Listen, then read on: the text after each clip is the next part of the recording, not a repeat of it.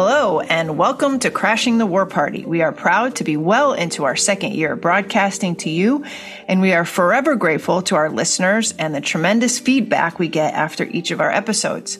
Please, if you haven't already, give us a review on Apple Podcasts and follow us on Spotify and sign up for our newsletter on Substack, where you can also provide us some feedback on our episodes. It really means a lot to us. This week, we will be talking to authors Benjamin Schwarz and Christopher Layne on their very important essay in the latest issue of Harper's Magazine entitled, "Why Are We in Ukraine? On the Dangers of American Hubris." But first, Dan and I would like to talk about a new costs of war report that does just that. It updates the cost of U.S. 9/11 wars in human terms and tallies up nearly 4.6 million dead that can be tied directly or indirectly to the conflicts. According to Costs of War, the total death toll in the post 9/11 war zones in Afghanistan, Pakistan, Iraq, Syria, and Yemen could be at least 4.5 to 4.6 million and counting, though the precise mortality figure remains unknown. Some of these people were killed in the fighting, but far more, especially children, have been killed by the reverberating effects of war, such as the spread of disease. These latter indirect deaths, estimated at 3.6 to 3.7 million, and related health problems have resulted from the 9/11 war's destruction of economies, public services, and the environment. Now, I know costs of war have taken a bit of criticism by including deaths in places where the U.S. military no longer operates, like Afghanistan, and Afghans dying under Taliban rule. But the researchers say that the U.S. set into motion these conflicts, the reverberations of which are still felt today, like the lack of food and healthcare. They say in the report, quote, analytically, calling out indirect deaths are also an important mechanism for understanding the broader, longer-term, and lesser-known consequences of war for the health of war zone populations. So, Dan, why do you think it is important for costs of war to continue this counting? And do you think it is an accurate estimation of the direct and indirect deaths attributable to U.S. wars over the last 20 years? Thanks, Kelly. So I think it is very important that they keep doing this assessment. As they themselves will admit, these findings are preliminary. These are not the final numbers by any means. In fact, I think they would say that these are usually conservative estimates based off of what they've been able to find through open sourcing and off of their models. And so they're not, the story is not finished. The research that needs to be done on this is still quite extensive. And so the project of tracking these deaths will go on for a long time. And it's important in terms of accountability, because I think one of the problems that we've had in our foreign policy debates, not just in the last 20 years, but going back even further back into the Cold War, is that the victims, especially civilian victims of our wars, and the wars that we participated in, often get left out of the accounting. They often get pushed to the side, or they're forgotten about. And one of the things that I really appreciate about the work that the Costs of War Project has done is that they have made a point of including every victim, regardless of who was responsible for their death, and acknowledging that all belligerents share in the blame for these deaths.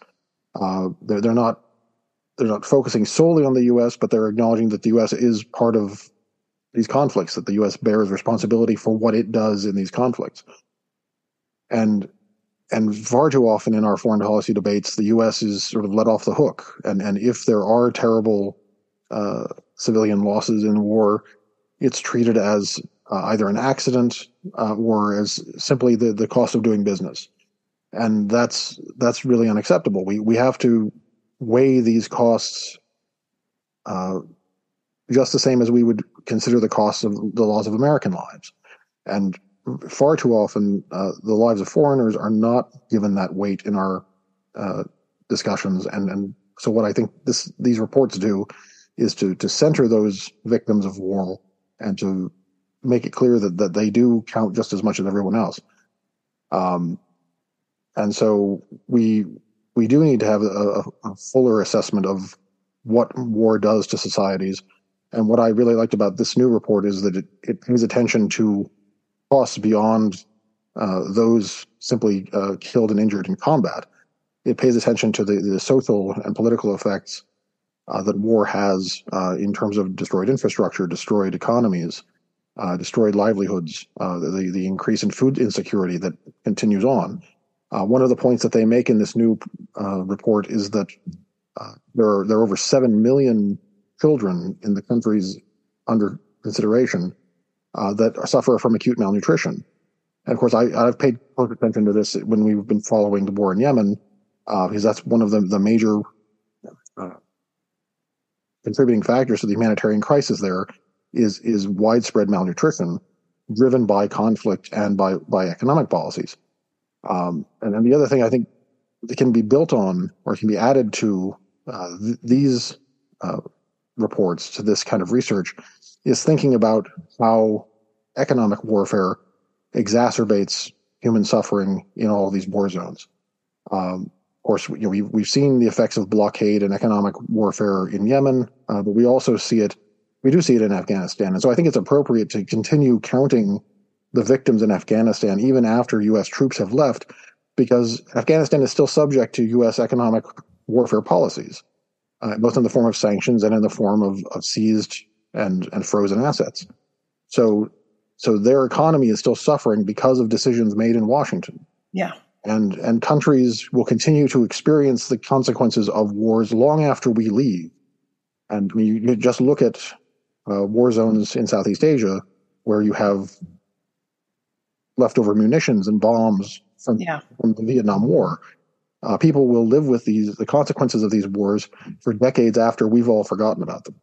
Yeah, I mean, the environmental destruction that we wrought on Vietnam, Laos, and Cambodia 50 years ago are still having an impact. I remember doing some research, a little research before some remarks that I made on the environmental impact of war on farmers who can still no longer grow things where napalm had just stripped entire landscapes of their foliage in Vietnam, Laos, and Cambodia. The use of napalm was absolutely destructive.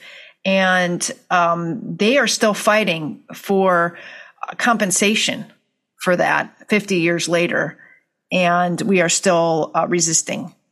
So, yes, this cost of war report is so important.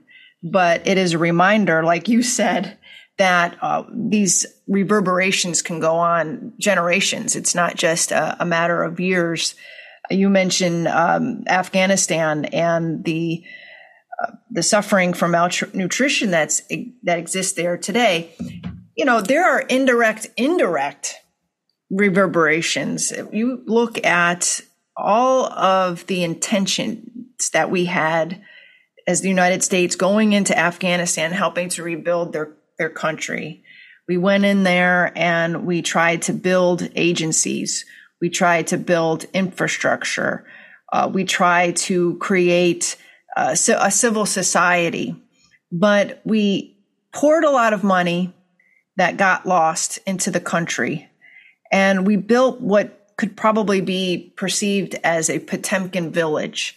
It looked great at the time that we were building these schools, these healthcare facilities, different agencies.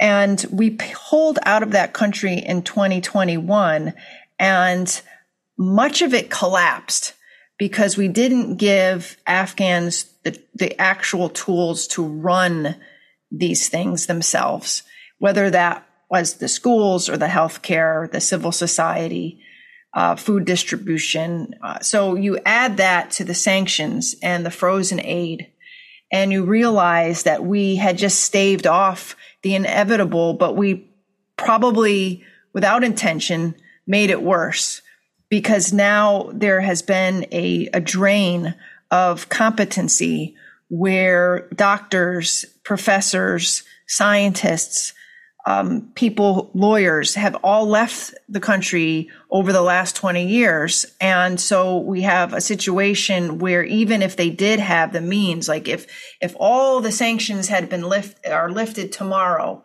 and aid started pouring in, what you have is a Taliban government that doesn't know, is not equipped with turning on the lights, so to speak. And then you don't have the actual experts, the expertise in place to rebuild the country. And so whether directly or not, that is a result of our wars and the 20-year occupation and the fact that we thought we were going to lead this country into a new era, and we actually made it more difficult for them to rebuild.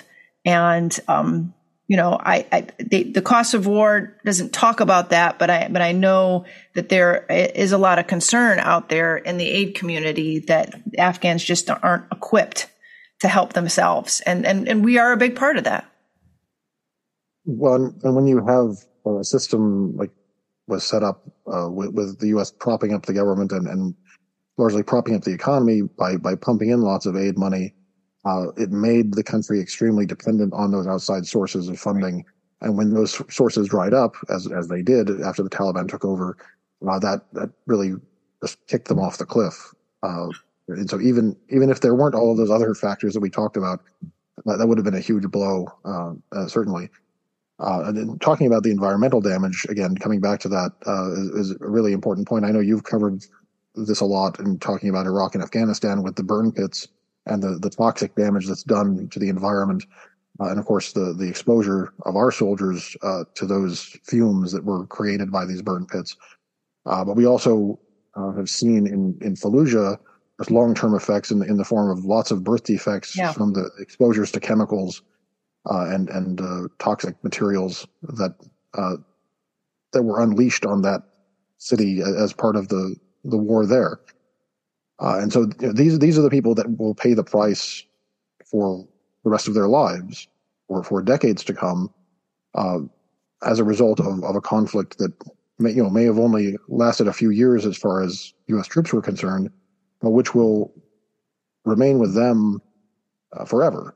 And so it's those sorts of lingering costs, those sorts of hidden costs that I think really need to be brought to the surface, because whenever people talk about the use of force and intervening in other people's affairs, as we've done over the last few decades, to the extent that people even pay attention to the costs, they only look at the upfront costs in terms of casualties and maybe some property damage.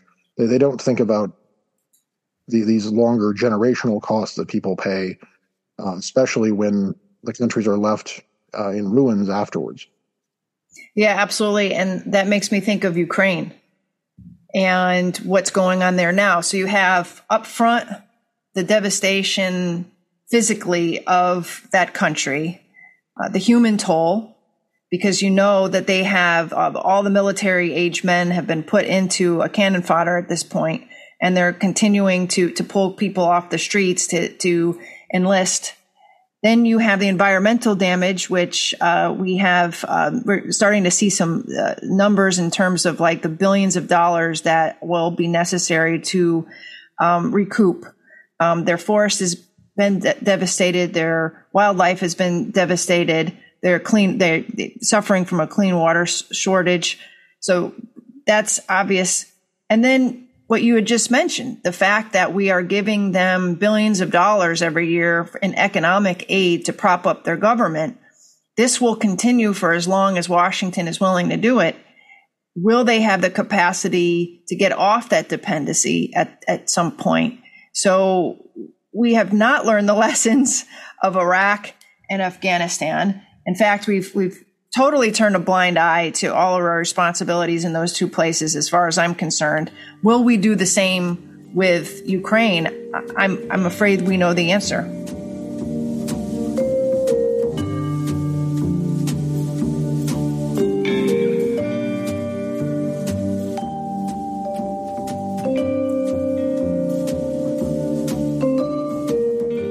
We'd like to welcome to the show Ben Schwarz and Christopher Layne.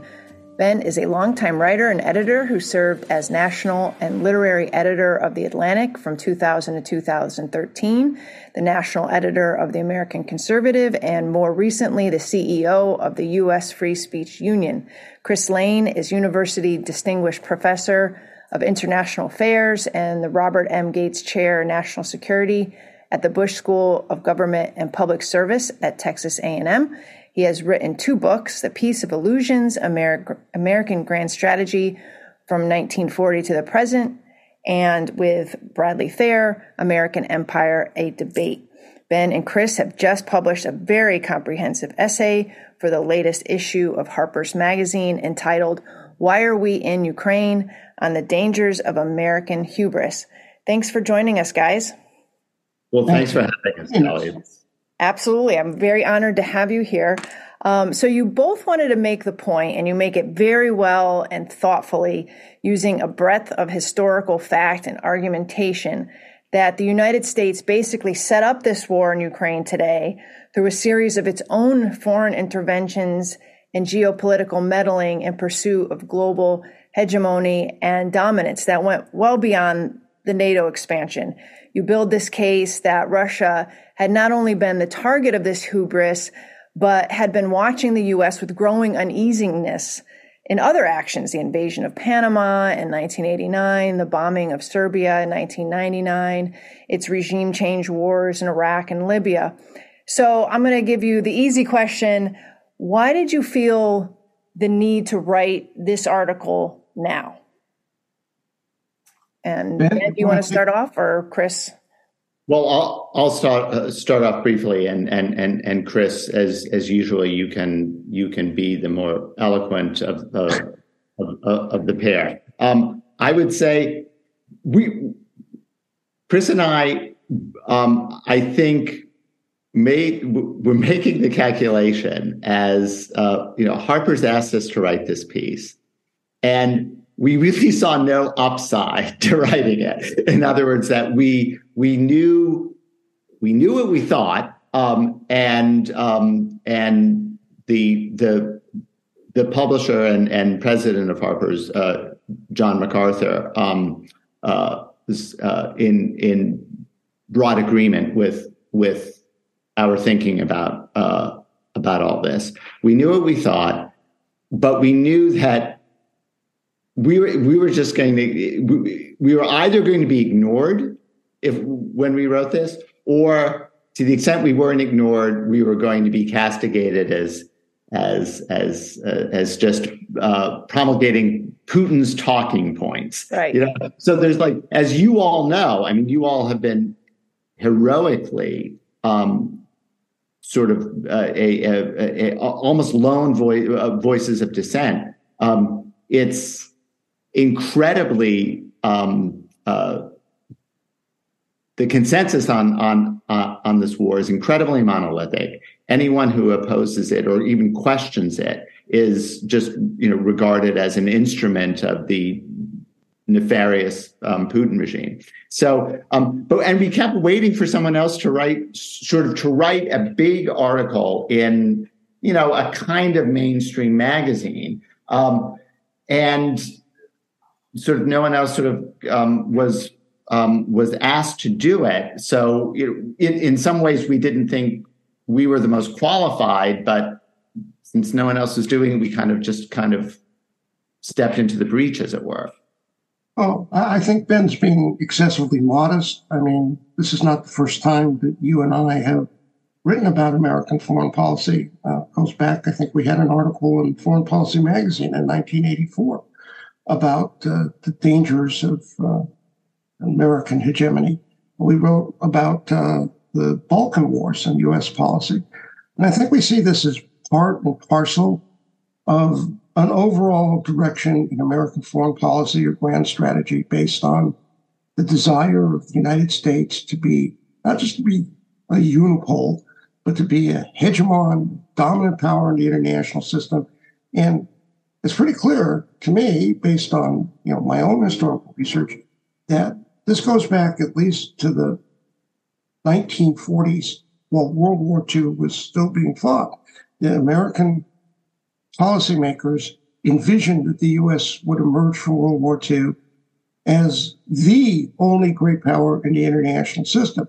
Now, Soviet Union got in the way of that for 40 years, but in 1991, they get us to favor collapsing and disappearing. And ushered in this unipolar world, which I think it's fair to say the American foreign policy establishment revels in this idea that the U.S. is dominant, hegemonic, unipole in international politics.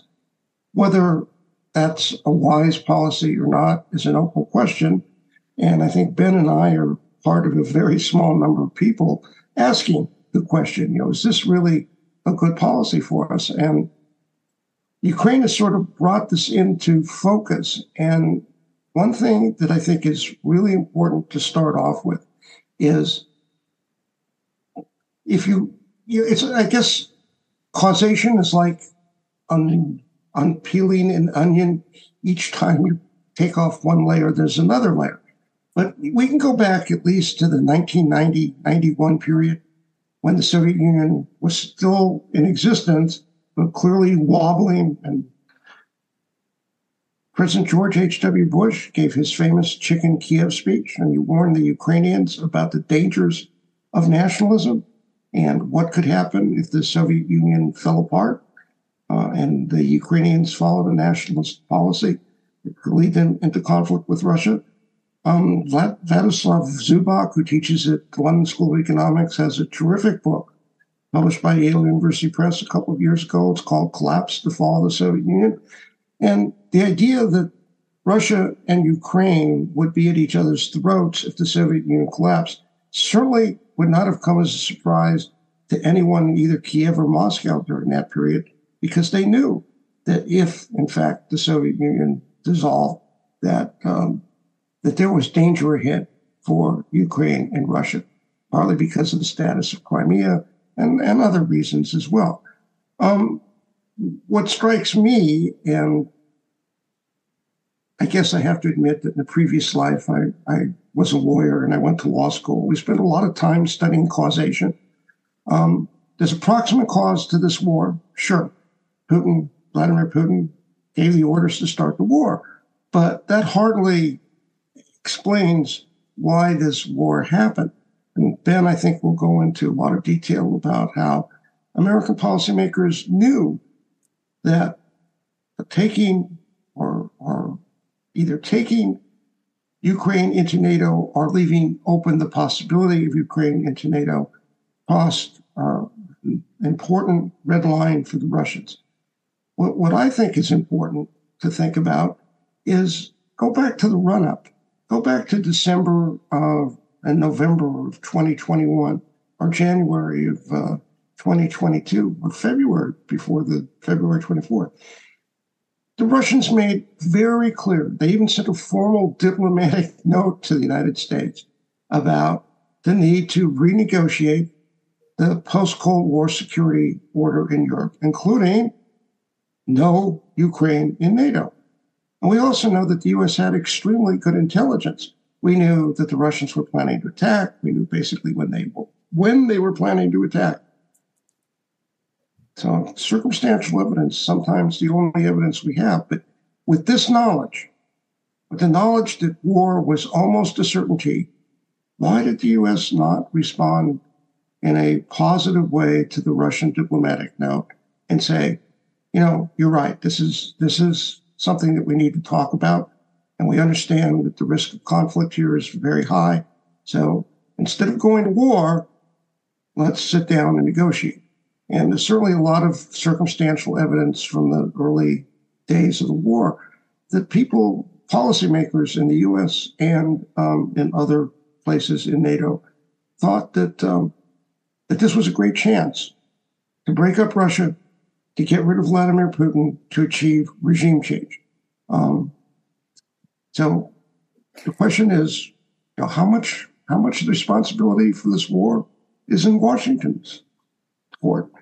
We had a chance possibly to avoid this war by negotiating in good faith with the Russians about NATO expansion. We didn't get that. Because all we got from Washington, from the Biden administration, was this rote recitation. NATO has an open policy. Any state can apply for membership in NATO, and we're not going to close the door to Ukraine. No, that was the issue. And it's clear that the United States does not want to negotiate that.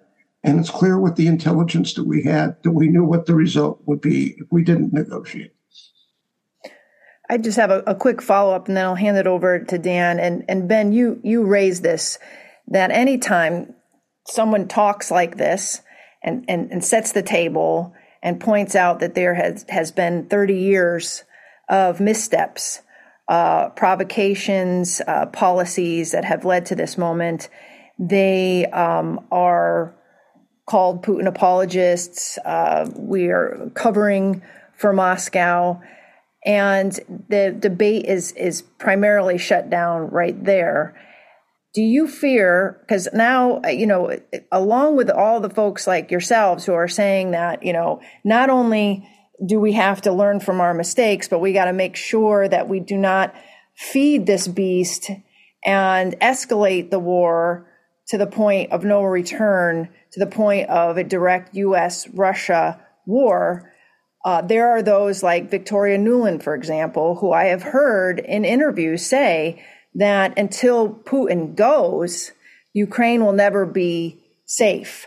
The Atlantic is consistently featuring writers like Elliot Cohen and Ann Applebaum that say this is an existential fight for democracy, for the liberal world order. And they also talk about regime change in the end. Do you fear that the same pathologies are in place that were in place 1990, 1999 and onward that will turn this into World War III if they don't get their way and see some sort of regime change in Moscow? Well, that's a great question, Kelly. And you and Dan have argued eloquently and effectively for years, both about the dangers that this specific course presents, and more generally, just the dangers that the American approach to the world presents.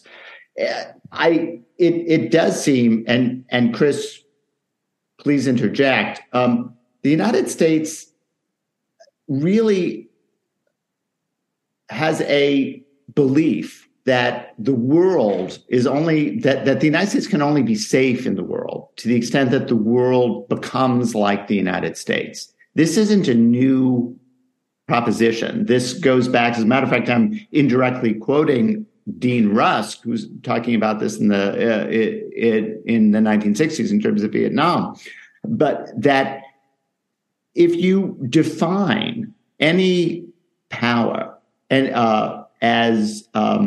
as a threat because it doesn't adhere to your professed values, then you're going to be engaged in endless wars. And this is the situation that the United States finds itself in.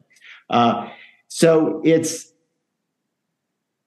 I don't really see, as Kelly, you pointed out, there's all of this talk really about regime change. That is the logic of American policy. I mean, in other words, people say, well, look, there can be no peace as long as the Putin regime is in power in Russia. So therefore, we have to topple the Putin regime, and then we can achieve peace. We heard the same thing. Of course, this is I'm accidentally echoing the arguments that were presented in the run-up to and during the Iraq War. So there's no the United States personalizes diplomacy and personalizes any sorts of differences, international differences. And as long as the United States does this, and as long as the United States really does believe that any power that adheres to a different set of beliefs and a different ideology is ipso facto a threat, then this sort of war is inevitable. And again, I hate to bring up the two of you once more, but you all know better than anyone that this war, it was one of the most predicted and in some ways overdetermined wars in recent history, going back to the first discussion of NATO expansion in the early 1990s.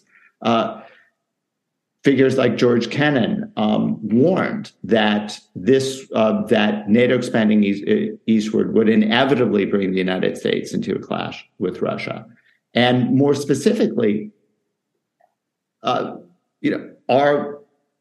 current CIA director, the former ambassador to Russia, warned Secretary of State Condoleezza Rice in 2008 that the prospect of incorporating Ukraine into NATO would be for Russia, would be crossing the brightest of red lines, and Russia would respond. It would see this as an existential threat and would respond accordingly. And Burns made the same point that scholars have made for the past 30 years, that the dangers of NATO expansion generally, and specifically the danger of NATO incorporating Ukraine, is one of the few things that unites the entire Russian political class, from the most ardent and atavistic nationalists to the most liberalizing Westerners.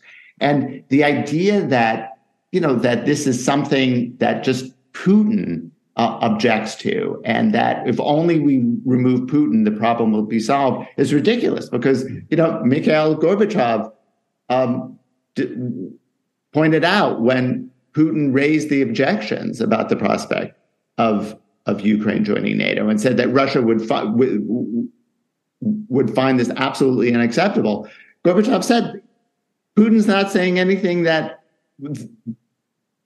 we other Russians haven't been saying for years. So don't think that this is Putin's policy. This is Russia's policy. So to the extent, I don't even know what the United States is hoping to achieve by regime change. I guess it hopes that maybe a more pliant regime could come to power. It's probably more likely that there will be some sort of anarchy and chaos in Russia. And it's certainly more likely, or it's just as likely, that whatever regime would replace Putin would pursue similar policies. I just want to jump in and make a point. I haven't been to Washington in some time, but I bet if I got on a plane and came back and wandered through some offices of the people both in and out of government who are part of the foreign policy establishment, that I would find their maps have excised the word Russia from the territorial space that it formerly denoted, and instead inserted the term Putania, because the idea that Russia is a state with its own history, its own strategic culture, its own political culture, that goes back centuries, has been completely erased. Now it's all Putin. Well, Ben is right. It's not all Putin. If Putin disappeared, the successor leadership in Russia would probably have the same view of the world, because this is what the Russians have been brought up with for centuries, to see themselves as a great power. And we all talk about George Kennan. In his long telegram, he doesn't start by analyzing communist ideology and that as a driver for post-World War II Soviet policy. He starts by talking about, I believe it's a direct quote, the historic Russian fear and insecurity, and why American policymakers cannot grasp that moving an alliance whose origins were clearly not just anti-Soviet, but anti-Russian alliance during the Cold War, and then after the Cold War, moving that alliance not just to the borders of the former Soviet Union, but actually incorporating states that were part of the Soviet Union. Why Moscow would not see that legitimately as a threat, as a security threat. And there's sort of a myopia in Washington. And, I always try to explain, I teach a class on grand strategy. I try to explain to my students that if you want to have a successful strategy, you need to also know what's motivating your opponents, what's important to them, how they see the world. And it just seems like the American foreign policy establishment is going through the world with blinkers or blinders, maybe both. Yeah, absolutely. I think you see that in many cases, and not just with Russia. Thanks, Chris and Ben, for coming on the show. That myopia that you're talking about, I think it's fueled by that desire that you talked about for this strategy of dominance, of essentially suppressing and beating down all potential challengers. And so there's a strong incentive not to see our own actions as threatening, but to see the threat only emanating from the other side. You were talking about the open door for NATO and how this was the thing that no one in Western governments, whether the U.S. or in Europe, were willing to challenge in the run-up to the war, or run-up to the invasion in 2022. And I wonder, what do you think now that we've seen the devastation from the war that's followed? Do you think there's any chance that the door to further NATO expansion could be closed in the next 5 to 10 years as recognition of the absurdity of further expansion begins to dawn on people, or will people simply not acknowledge it even now? Ben, you can start. Well, I'm not optimistic, Dan. I think that the lesson that will be drawn is actually, I mean, we've heard this already during the war, that this confirms the need for further consolidation of the and expansion of the alliance. So I don't see any kind of radical rethinking of American policy generally, or American policy toward NATO specifically. And it's the problem is that unless you eliminate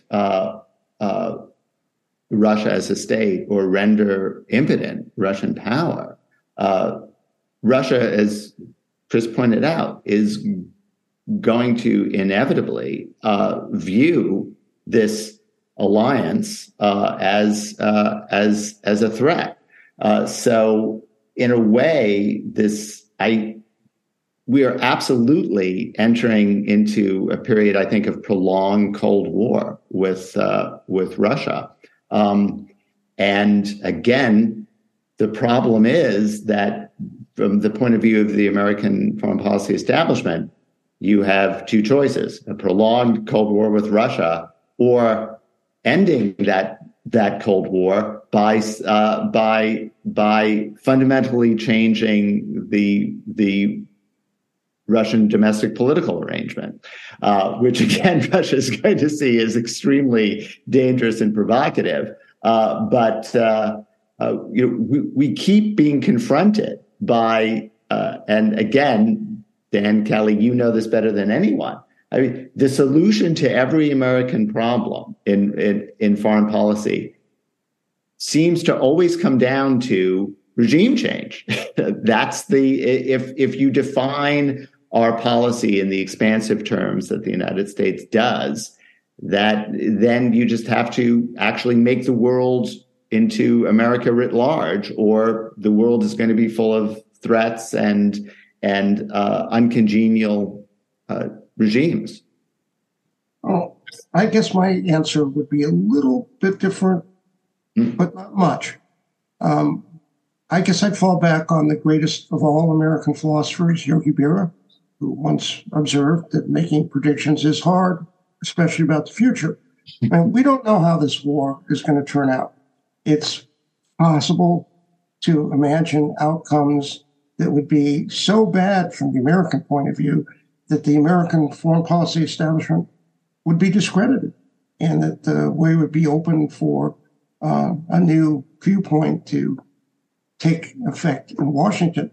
But you go back to Donald Trump for a moment, and all these articles that worried that if Trump became president, there'd be these big changes in American foreign policy. We'd become quote unquote isolationists. We'd leave NATO, quote unquote. We'd become protectionists.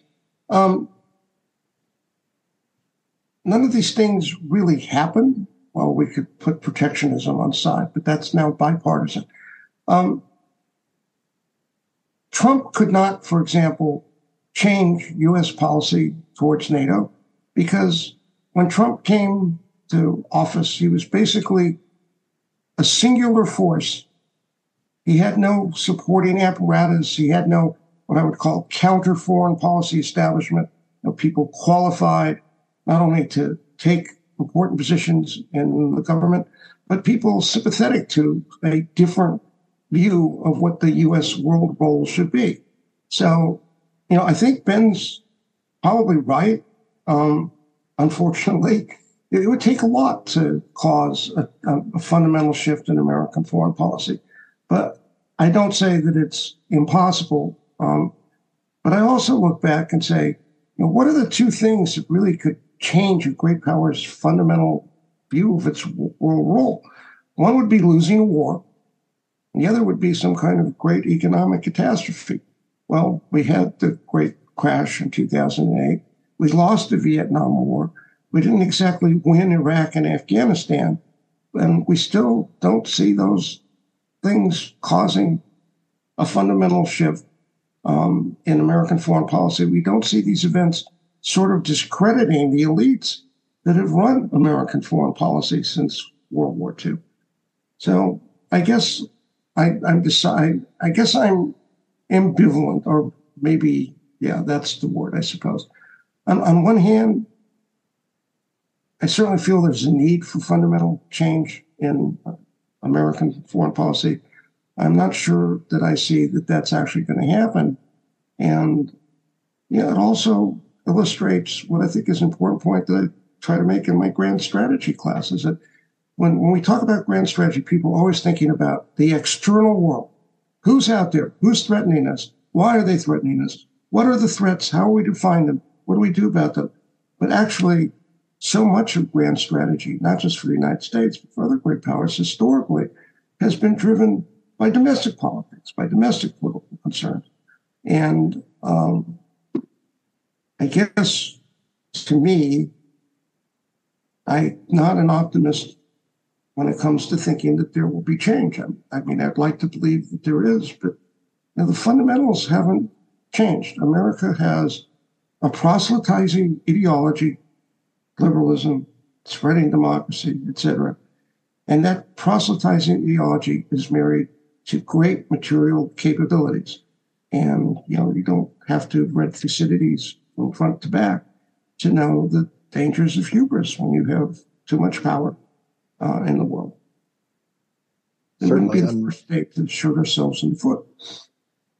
Certainly. And one of the things that proselytizing zeal tends to create is this hostility to compromise that we keep seeing, this refusal to negotiate, this insistence on regime change. And I wanted to touch on something that you guys talked about in the article that I thought was quite interesting, because you talk about the Cuban Missile Crisis in some detail as the last time that we were this close to the dangers of nuclear war. And you say that the Cuban Missile Crisis was resolved not by steadfastness, but by compromise. And I think that's exactly right. And you show in the article why that's the case. How can that correct lesson of that crisis be applied to the situation in Europe today? Whoever wants to take it. Well, I'm going to be wildly pessimistic and say I don't see it happening, for the very reason that the history of the Cuban Missile Crisis suggests. The Cuban Missile Crisis was, yes, in fact, resolved by compromise. It's essentially a quid pro quo. We agreed to remove medium-range nuclear missiles from Turkey and a country obviously adjacent to the then Soviet Union, and from Italy, and in return, the Soviet Union withdrew its missiles from Cuba, missiles that it installed as a reaction to the installation of U.S. missiles in Turkey. But that was that compromise was deliberately and very, very carefully hidden, not just from the American public, but from the American political elite. Kennedy's own vice president, Lyndon Johnson, had no idea that compromise was what resolved the Cuban Missile Crisis. He was told, as the American people were told, that this crisis was resolved by American steadfastness, by standing tough to authoritarian expansionism, and that if you stand up to these forces, they will crumble. So it was the exact opposite lesson, that you have to show force, you have to show strength, and you do not compromise. And there's a very strong argument that those lessons were applied to American policy in Vietnam. And Johnson clearly understood that was sort of the lesson. That was the lesson of the Cuban Missile Crisis. The American political establishment and the American public at large really, even to this day, believes that that's the lesson of the Cuban Missile Crisis, even though it's been refuted historically. So, I don't see the United States in sort of fundamentally changing its foreign policy. And you guys know better than anyone. Look, I think in some ways, until the day before yesterday, everyone was sort of in agreement that, or there was a broad agreement that the policy in Iraq and the Iraq War was a disaster for the United States. But the very advocates and architects of that policy are now arguing for a hard line against Ukraine. And in fact, people like Victoria Nuland, who were responsible for, who were the architects of that policy, are the architects of this policy in Ukraine. So, there's the idea that I think there's going to be any kind of fundamental shift in the America's perception of its role in the world and of the kind of policies that it pursues. I just don't see that happening. And as Chris said, it generally takes a truly disastrous war. And alas, and this is going to sound callous, I guess the war in Iraq wasn't disastrous enough. It wasn't. The United States has not suffered a war on its territory, has not suffered enormous casualties since really the Civil War. The Second World War, of course, was for the United States was a enormous and costly endeavor. But the casualties the United States suffered compared to all the other major combatants were really minuscule. The United States emerged from the war stronger economically and militarily than it was when it entered the war.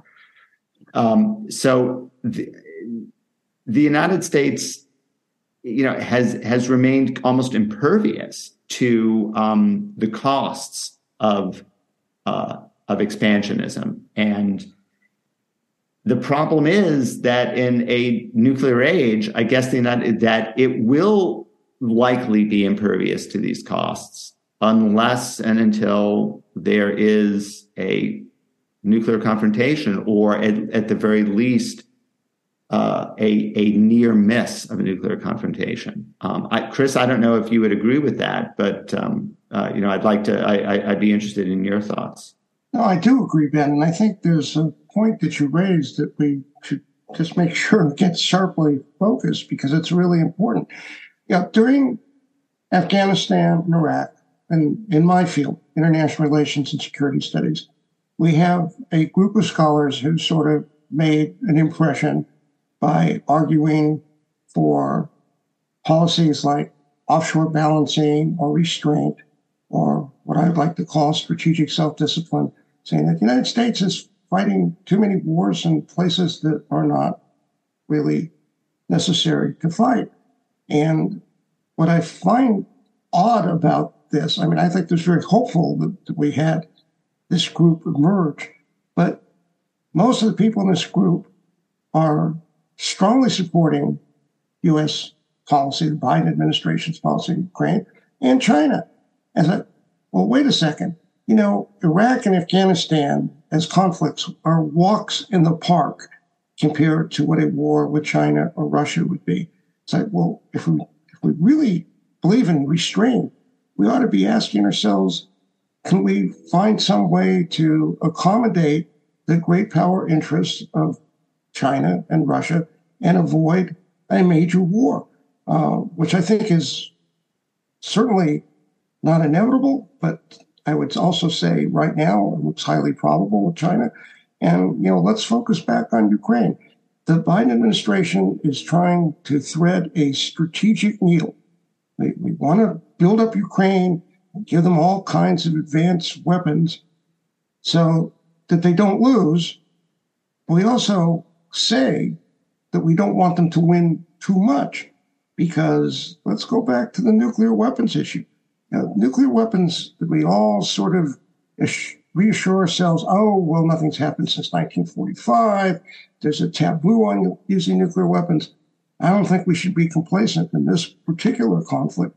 There are clear lines that, if crossed, could result in Russia using nuclear weapons, primarily what happens with Crimea. So we need to really sit back and take a look at the risks we're running. We're fighting a proxy war with another nuclear great power. And it's all too easy to see how that could slip over into outcomes that we probably should not desire. And just waking up this morning and looking at the newspapers with the attacks, the drone attacks on Moscow, which presumably are attributed to Ukrainians. You know, the risks of escalation, the risks of things getting out of hand are really there. And instead of adding fuel to the fire, you know, we should be sitting back and reevaluating, you know, what is the outcome that's really important here. And I think there are two outcomes that are important here. One is to avoid nuclear conflict with the Soviet Union, with Russia, to avoid nuclear conflict with Russia, and also to find a way to create a new security architecture for Europe that can accommodate the interests of all the major players in European security, and hopefully be managed by the Europeans rather than by the U.S. Well, I'm afraid we've run out of time, and I'm glad that we had a little bit of space to talk broadly about the article, but I really encourage anyone listening to this today to go and read the full essay, Why Are We in Ukraine on the Dangers of American Hubris, by both Schwarz and Layne, because we didn't scratch the surface of the arguments, the different arguments that you made in building your case. And so I think it's imperative that people actually read the whole article. But I would love to have you both on the show again, because I think you raised the issue first of China, Ben. I think that all of the lessons that we are hoping to learn from your article and this setup really play to the dangers of going down the same path with China over Taiwan. So I hope absolutely come back. Yes. I mean, and Chris has been a heroic dissenter on the issue of U.S.-China policy. And as we know, there are people who agree with us on the issue of Ukraine, and some of them are weird kind of hawks. Yes. So that's terribly important. And I would just make one last point, which is Chris was bringing up Crimea and the needle that the Biden administration is threading. I see it in a somewhat different way, in that I fear that, yes, that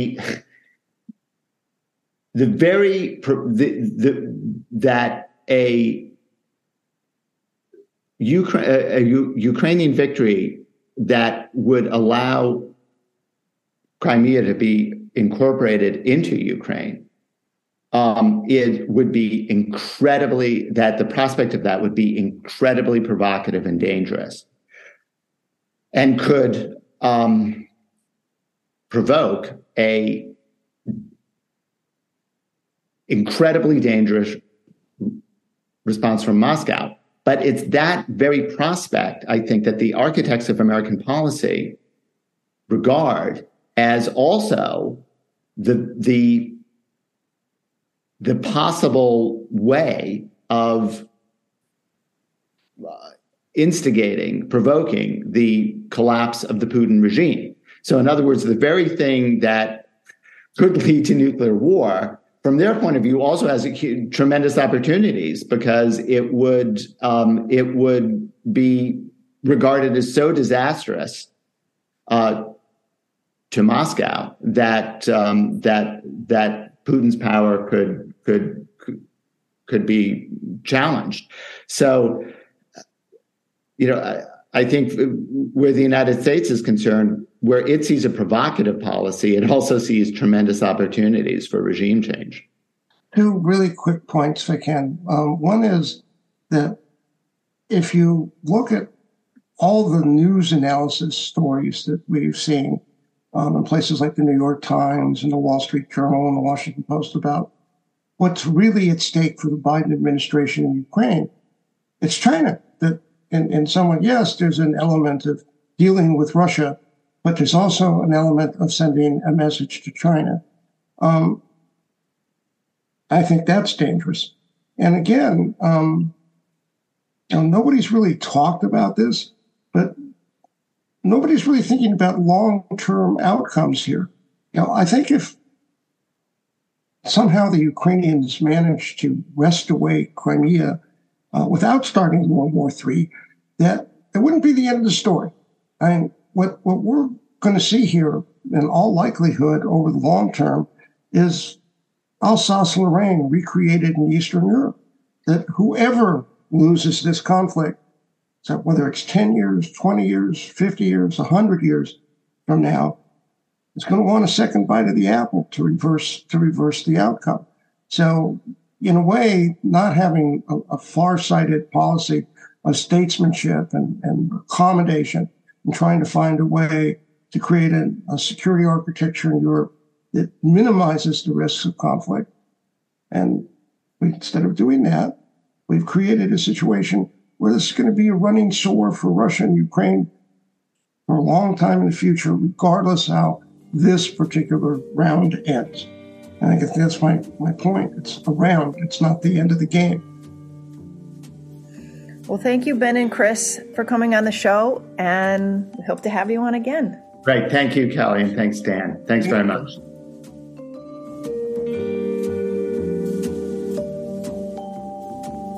Thank you again for tuning into today's episode.